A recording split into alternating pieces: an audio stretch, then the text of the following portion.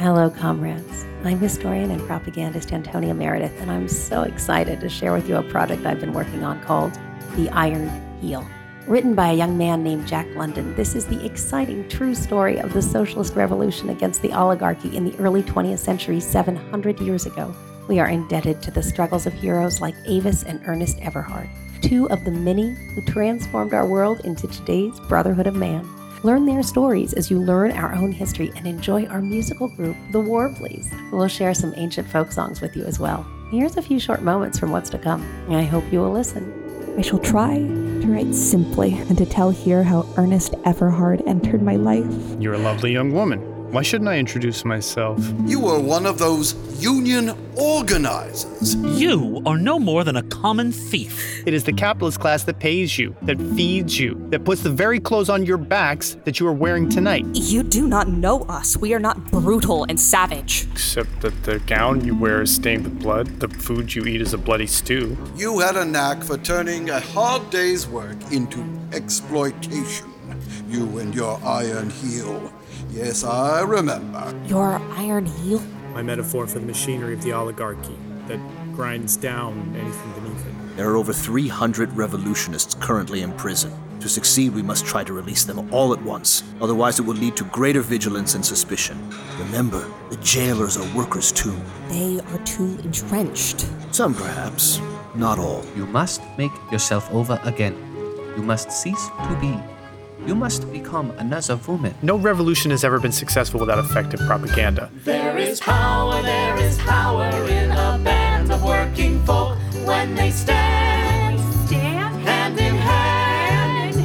That's a power that must rule in every land. One industrial union grand. You have sung me your songs. I've read your propaganda. So now you see, you have persuaded me.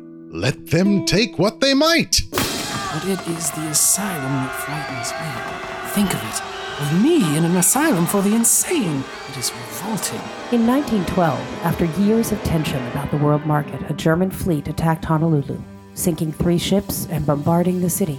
The next day, war was declared between America and Germany. It is time to call for a general strike. Spread the word. No work until the Socialist Workers' Party is allowed a voice. We will prevail.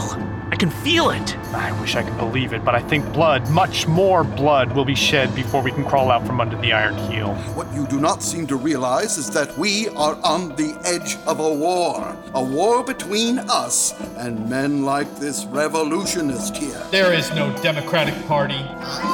There is no Republican Party. There are only lick-spiddlers and panderers, creatures of that top 9/10. Your hour is done, Everhard. There will be no more strikes. There is no need to kowtow to the extremists. Anarchist! Anarchist! Please, I'm not a spy. He was no traitor. We will grind you revolutionists down under our heel, and we shall walk upon your faces. We shall be robbed of our few remaining liberties. The iron heel will walk upon our faces. Nothing remains but a bloody revolution of the working class. But of course we will win, but I shudder to think of it. What will that mean for you, Ernest? What will that mean for us? Well, it means we must marry immediately before the tide of events pulls us apart. Look out! Take cover! Are you hurt? No, blood is all his. He stabbed him with his own knife. Young woman, I would suggest you head for safety, and quickly. The revolutionists are attacking. I didn't imagine it would be like this. Did you imagine one battle? Simple and quick, and then victory? If the revolution has come, I am ready to fight. The revolution has come, but look around you. This battle is already lost.